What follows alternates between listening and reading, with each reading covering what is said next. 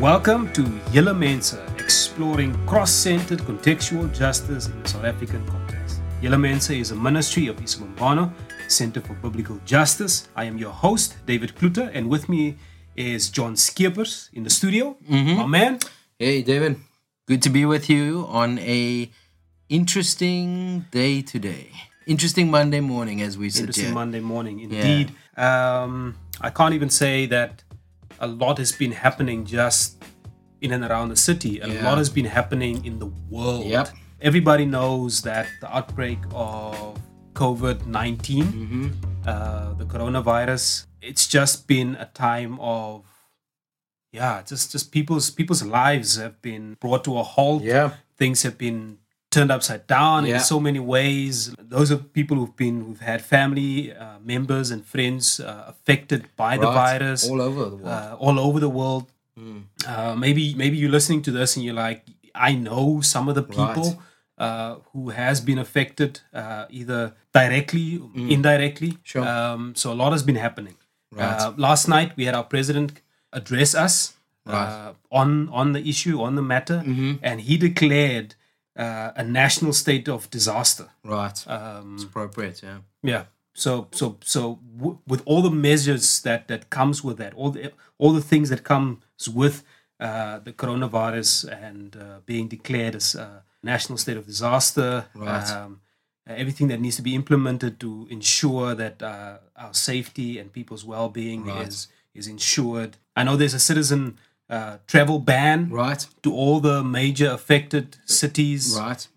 There's been, from the 18th of March, I think, schools will be closed. Yeah. Schools will be closed.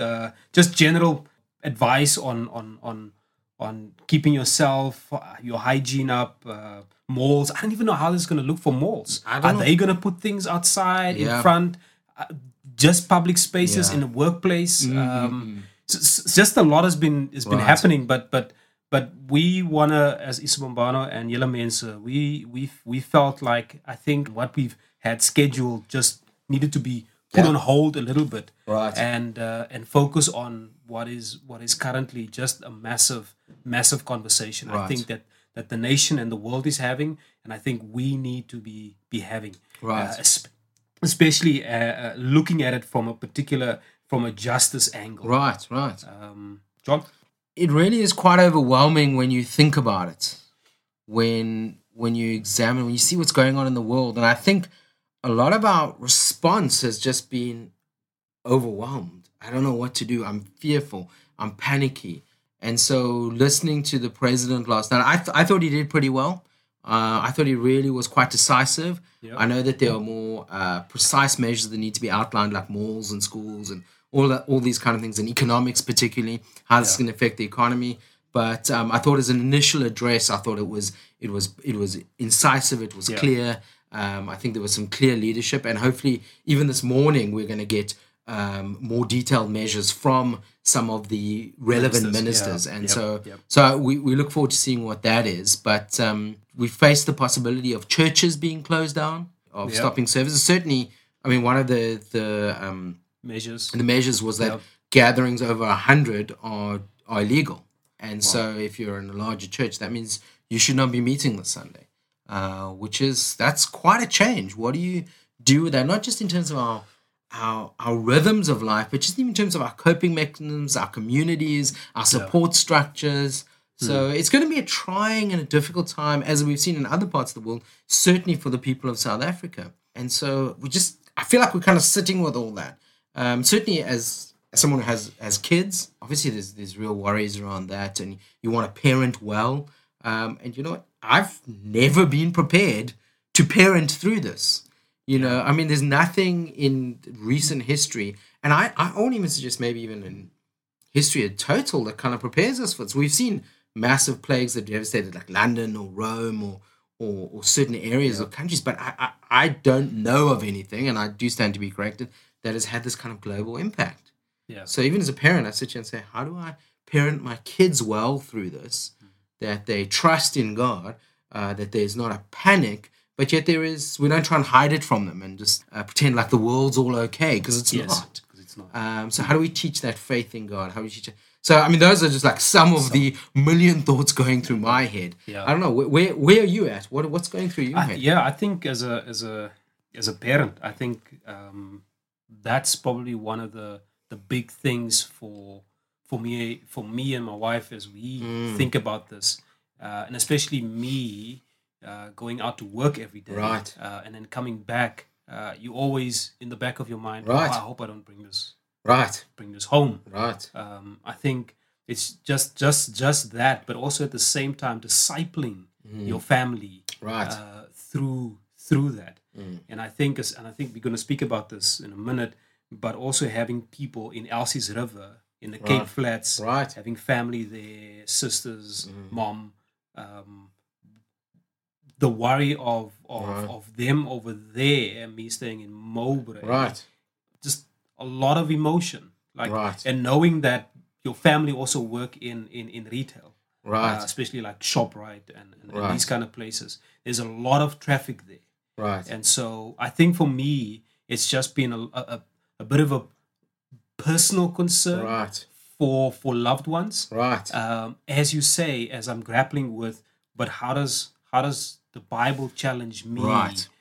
How does the gospel challenge me Right. to think about life Right. in the midst of that? But at the same time, as I think about, because I think there's a lot being said about eternal sort of perspective and how Right. how does your justification, your assurance of knowing that you are fine and those in Christ are fine. There's a lot of talk around that, but there's not a lot of talk around justice. Right. And how the gospel affects justice and actually being concerned, having a healthy concern for the people Right. affected most by this. Right. Yeah. And so, hence my concern for my family members in the Cape Flats. Right. And as probably this question is the first question I want to pose to you. Right. Is how do you think, how will this affect the people in the township and the Cape Flats, majority poor people? How will this play out in that context? I mean, that is a big alarm. There's a lot of stuff on social media being not even just asked people like, what does self-quarantine look in that context? When people stay in a shack in one open plan, type room, what does it even look? The measurements that's in place where there's not even basic services to wash hands, and man. Yeah. Maybe we can just back up slightly here. And obviously, we just want to disclaimer: neither of us are medical or development professionals. Yes. So we are hoping, and again, this is all just depends. I mean, I think there's a lot of uncertainty. So we are hoping in the next bit, trying to get some of those professionals in and do a little bit of an interview with them and just find out from, pastors in maybe township areas, maybe a doctor, just trying to get some perspective and hopefully Christians who are able to reflect a little theologically on their role there. In one sense, these thoughts that we just wanted to sit down and put together this morning are some of our initial thoughts. Yeah. And so we come really as Christians who have some theological background trying to reflect on this. But we are not experts, but we would actually like to, if possible, we're going to try and see if we can get some material, some episodes recorded with some experts for you up there. So back to the question is, how will this affect, you were saying, the poorer areas? And we were reflecting on this at church last night. And for me, one of the key things is that all the measures that are taken to try and contain the virus, because we can't cure it right now. Yeah. We can only contain it and manage it. All seem to revolve around resources. So do you have the resources in order to self-quarantine? Do you have the resources in order to buy hand sanitizer? In order to actually have running water in your home? And we know, and we've been talking about this for years, those of us who've been thinking about justice, sanitation is a real issue in townships. There are still places where people do not have access to adequate sanitation, which is a normal problem. You put an epidemic in here. Like, this is a real problem. The areas are unhygienic anyway. There's hygiene issues there. No fault of the people of there, the people that live there. It's just the structural issues there. And like you said, how do you self-quarantine when you live in a shack with 10 people? Or you live in a flat with 2 families? Yep. The problem becomes then is if the virus gets into these areas, it could wreak havoc because we can't manage it. So at the moment, I mean, we know that in the initial contact with us is coming probably through wealthier people who have access to travel, hence self-quarantine. So those measures make sense there. Yeah. The problem is, many of those people, we've got to ask questions: who's cleaning their homes? Who's working in their businesses? Who's working in their gardens? Who are the people that are working in their hotel rooms? Yeah. And very often those are the poorer people. And so self-quarantine for those people is key. The question is, can we maintain it? And the president even hinted last night that we're starting to get we have the first case of an internal infection. So someone who hasn't been traveling or had direct contact with someone who'd been traveling. Yeah.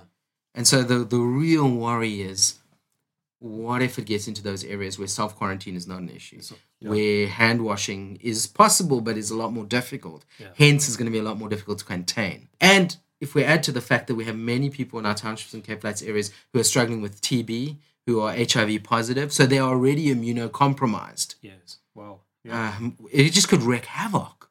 Yeah. I mean, that's a real scenario, I think. Yeah. So as you said, like initially, like we are not medical doctors, we're not medical experts, and so we are speaking from a theological playing field. And as people who love the Lord Jesus and love what His gospel is doing in the lives of people, in the hearts of people, I think, and we know it's not a matter of thinking; it's a matter of knowing that justice is right up there. Right. Matthew 23, verse 23. Justice and mercy, the more important matters of the law. For me, one of the most practical things, having that concern, that biblical concern, one of the most practical things is kids. Yes. You spoke about the workplace and what does that look like? How will that affect people? But then these people in poorer communities, they leave their kids behind, and what does that look like for them? And the concerns the parents and the schools have. are closed, and the schools are being closed on the 18th as well until the weekend after Easter. It's a month. It's almost a full month. And that's the earliest. So they may prolong that school closure depending on what the situation looks like there. I mean, that's the earliest they're going to open. Yeah. And so just the implications of that. Who takes care of the kids? Yeah. Maybe you say yes. In holidays it's the same problem, and so there's older kids, but there's younger kids who goes to crash. What happens there? And these people, some of them don't even have the money to make sure that somebody takes care of the kids. And I'm thinking about people who come and domestic workers come and clean your. If you would say to them, don't come to work this week or the next 2 weeks, what does it even look like for them? Right. And I think one of the things we need to consider is: do we say I'm gonna pay you half a wage? I'm gonna pay you your full wage. Yes. As Christians, I think we need to be thinking in a Christian gospel manner about the implications of that. Exactly. And what the cross means. What does it mean for me to take up my cross? Sacrificial. What does it mean for me to take up my cross during this time? Which comes back to the question of I know there's a lot of stuff on TGC, the Gospel Coalition, being put out on Christian responses. Right. That was a really good article. I think we'll put it below this podcast. We'll put a couple of resources there as well. Articles. Yes. Yeah. So then coming back to that question, what is the church's response? Right. And as a recent father, just thinking of kids, we often think about, when you think of church, we think just the congregation. Right. Oh, that's good, yeah. The older people. But what about the younger people? Right.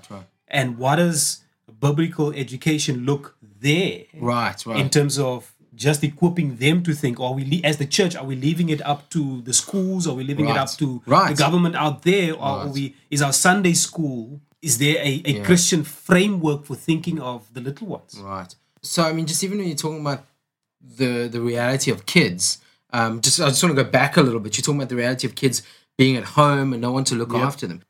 One of the other things that is encouraged in social distancing is working from home if you can. Which is great. I have a Wi-Fi connection. I can do that. I pretty much do that most of the time. But it's possible for many of us with means to work from home. And even those are some means, or with access to credit, we can stockpile items. We can stockpile food. We can say, hey, we might be quarantined. Or the reality is, if you're working daily wages, contract wages. You get paid daily or weekly. You don't work. You don't get paid very often. Yeah. And I think of people like domestic workers, people like gardeners, people, all kinds of people. Yeah. Even when we think of all these sporting events that are cancelled, all these concerts that are cancelled. What about the vendors that work there? What about the people who clean up? Yes. What are they just not being paid? Wow. I mean, that is a significant economic knock there. Whilst we think of the kids in the townships and the Cape Flats areas who are left alone, but the reality is, while I can still be at home with my kids, those parents, if they cannot stay home with their kids because they have to work, and even by working very often, they are exposing themselves to the virus. Because remember, the virus is not coming from the poorer areas to the wealthy areas. Like, it's flipping our narratives on its head. It's actually the poorer areas are in danger from the wealthy areas. So in a sense, we want to actually keep the people in the poorer areas out of the wealthy areas so they don't get infected. Sure. You know, you think of like these images we have of the poor and they're dirty and everything. No, it's actually not that. They're clean. They're actually fine. And I'm not saying the wealthy are dirty, but it's that image that is the danger area. Yeah. And so actually we want to do everything we can to try and keep the virus from traveling from the wealthy areas to the poor areas. I mean, just think of the means of public transport. I mean, those are mass gatherings. Yeah. Those are easily 100 people in a railway carriage, probably. I mean, I don't know what the limit is, but we know that in South Africa we have different ideas of limits. You know, those are guidelines often. And that's you close proximity.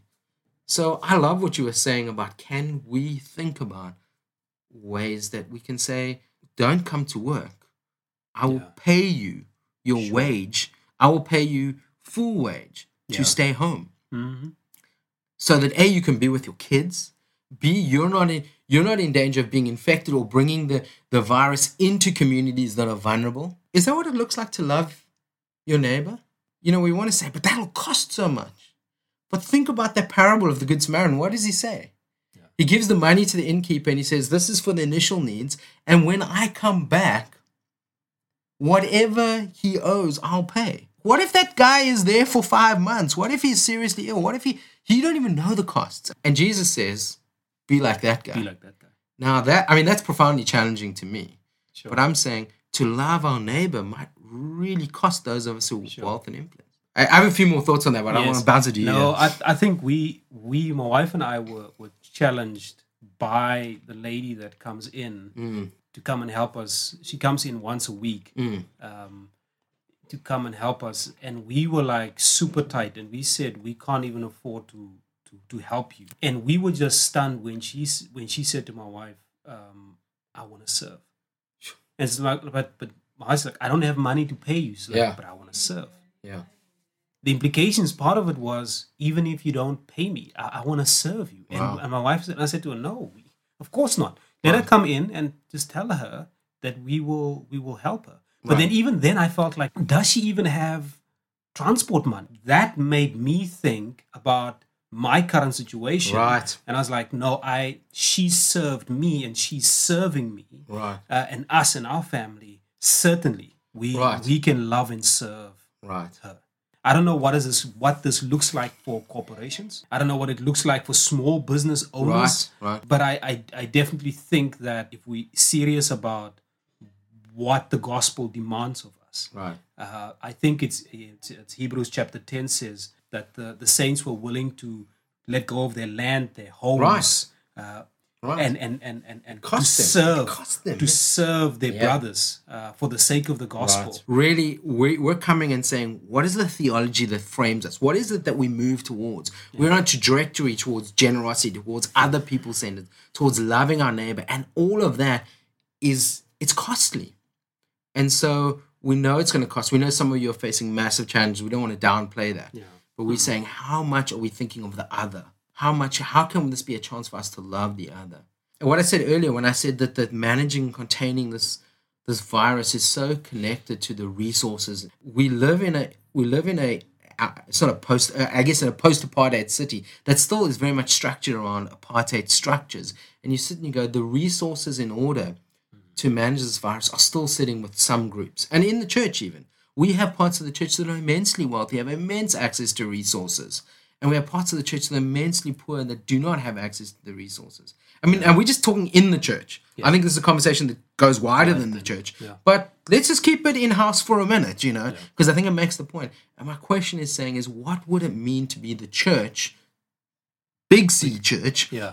What would it look like to be the church in this time? Those who have resources, giving up their resources, laying down their rights and their privileges, Philippians 2, following Jesus. This is what Jesus does. He gives up his rights and resources to love us. And saying, what could that look like? Yeah. And I'm just thinking about there's some talk that maybe at times tests might cost money. Mm. Can those of us with resources give up that money? And I'm just thinking about the ability to self-quarantine. We know that it can slow down the virus. What if those of us with resources, what if we open up those resources? Again, please, this is not a medical opinion, but what if we were able to open up churches or church buildings? Yeah. Or even homes? What if we were able to provide spaces where people could self-quarantine? Sure. What a profound act of loving our neighbor. Perhaps it costs to ourselves. Perhaps a tremendous cost to ourselves. But are we willing to do that? Mm-hmm. When I see Jesus, he doesn't hold back. And so I just wonder, what do we do with our money? What do we do with our time? Are we buying soap and hoarding it for ourselves?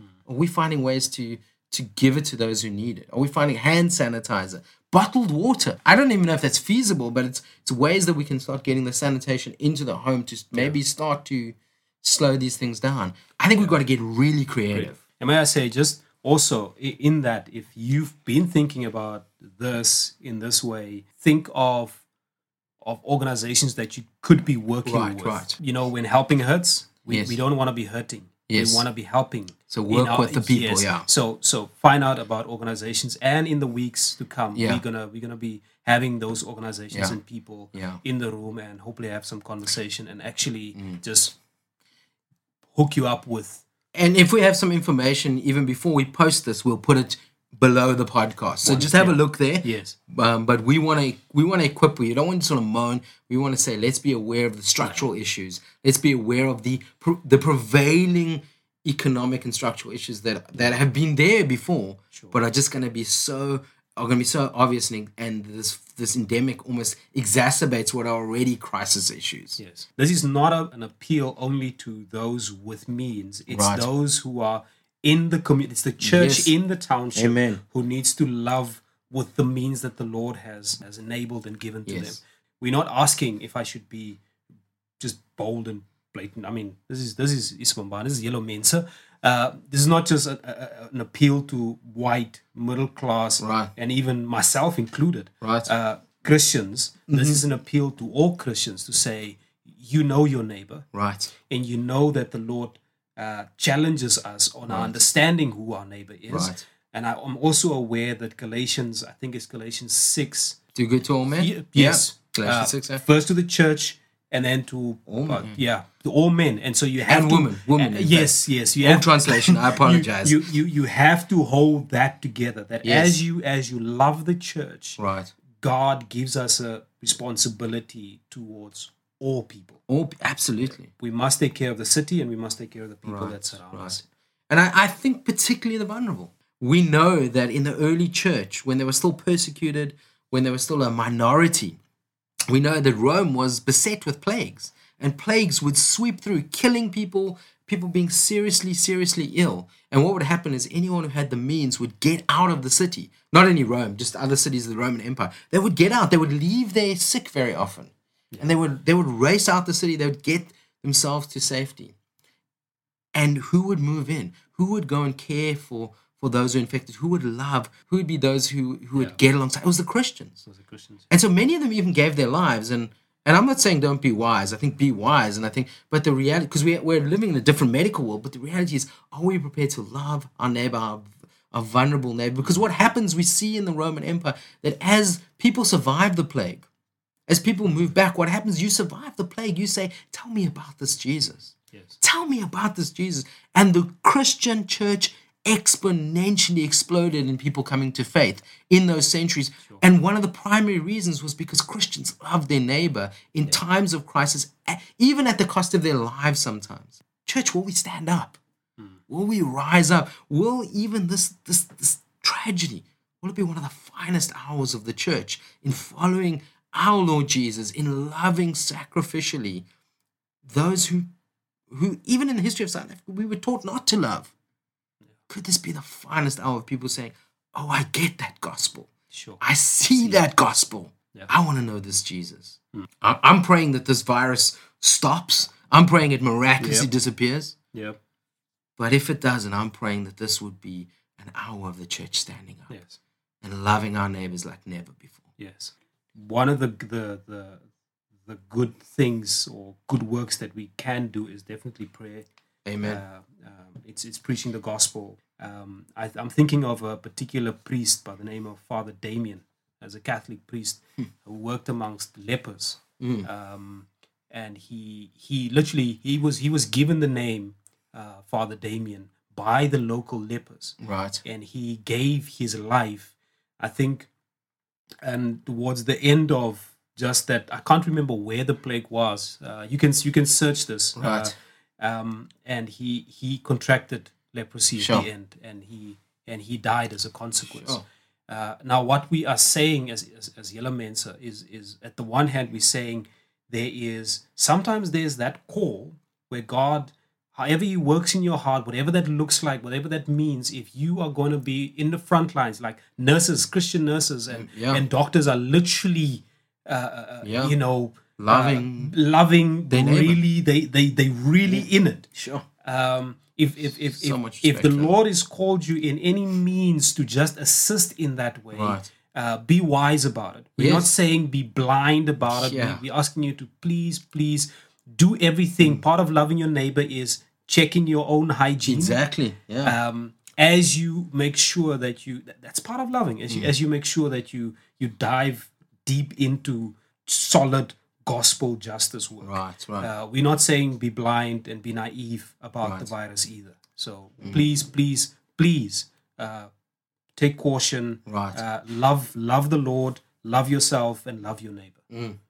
There's a lot more we can say, but hopefully in the weeks to come, we'll be sharing a whole lot more, and we'll have the experts in the room. Hopefully we'll have the experts in the room, and if not, we will contact them from a distance. Yeah, we might need to do that. We might need to do that. Yeah. But at the end of the day, we're gonna have the conversation on this level. I know everybody's having the conversation on all different platforms, different kinds of where they're pitching it. This is what we do. Thank you for listening once again. I'm signing out. David, John. Yeah, I'm signing out as well, guys. We'd love to hear your feedback and your comments. This is an important discussion. So drop your comments, drop your feedback, and Vasila Anaya. And don't forget that Yellow Mensa is available on iTunes, SoundCloud, and Spotify. You can go there and give us ratings, but also remember that Yellow Mensa is produced proudly by Exilic Music. Signing out. Got work to do.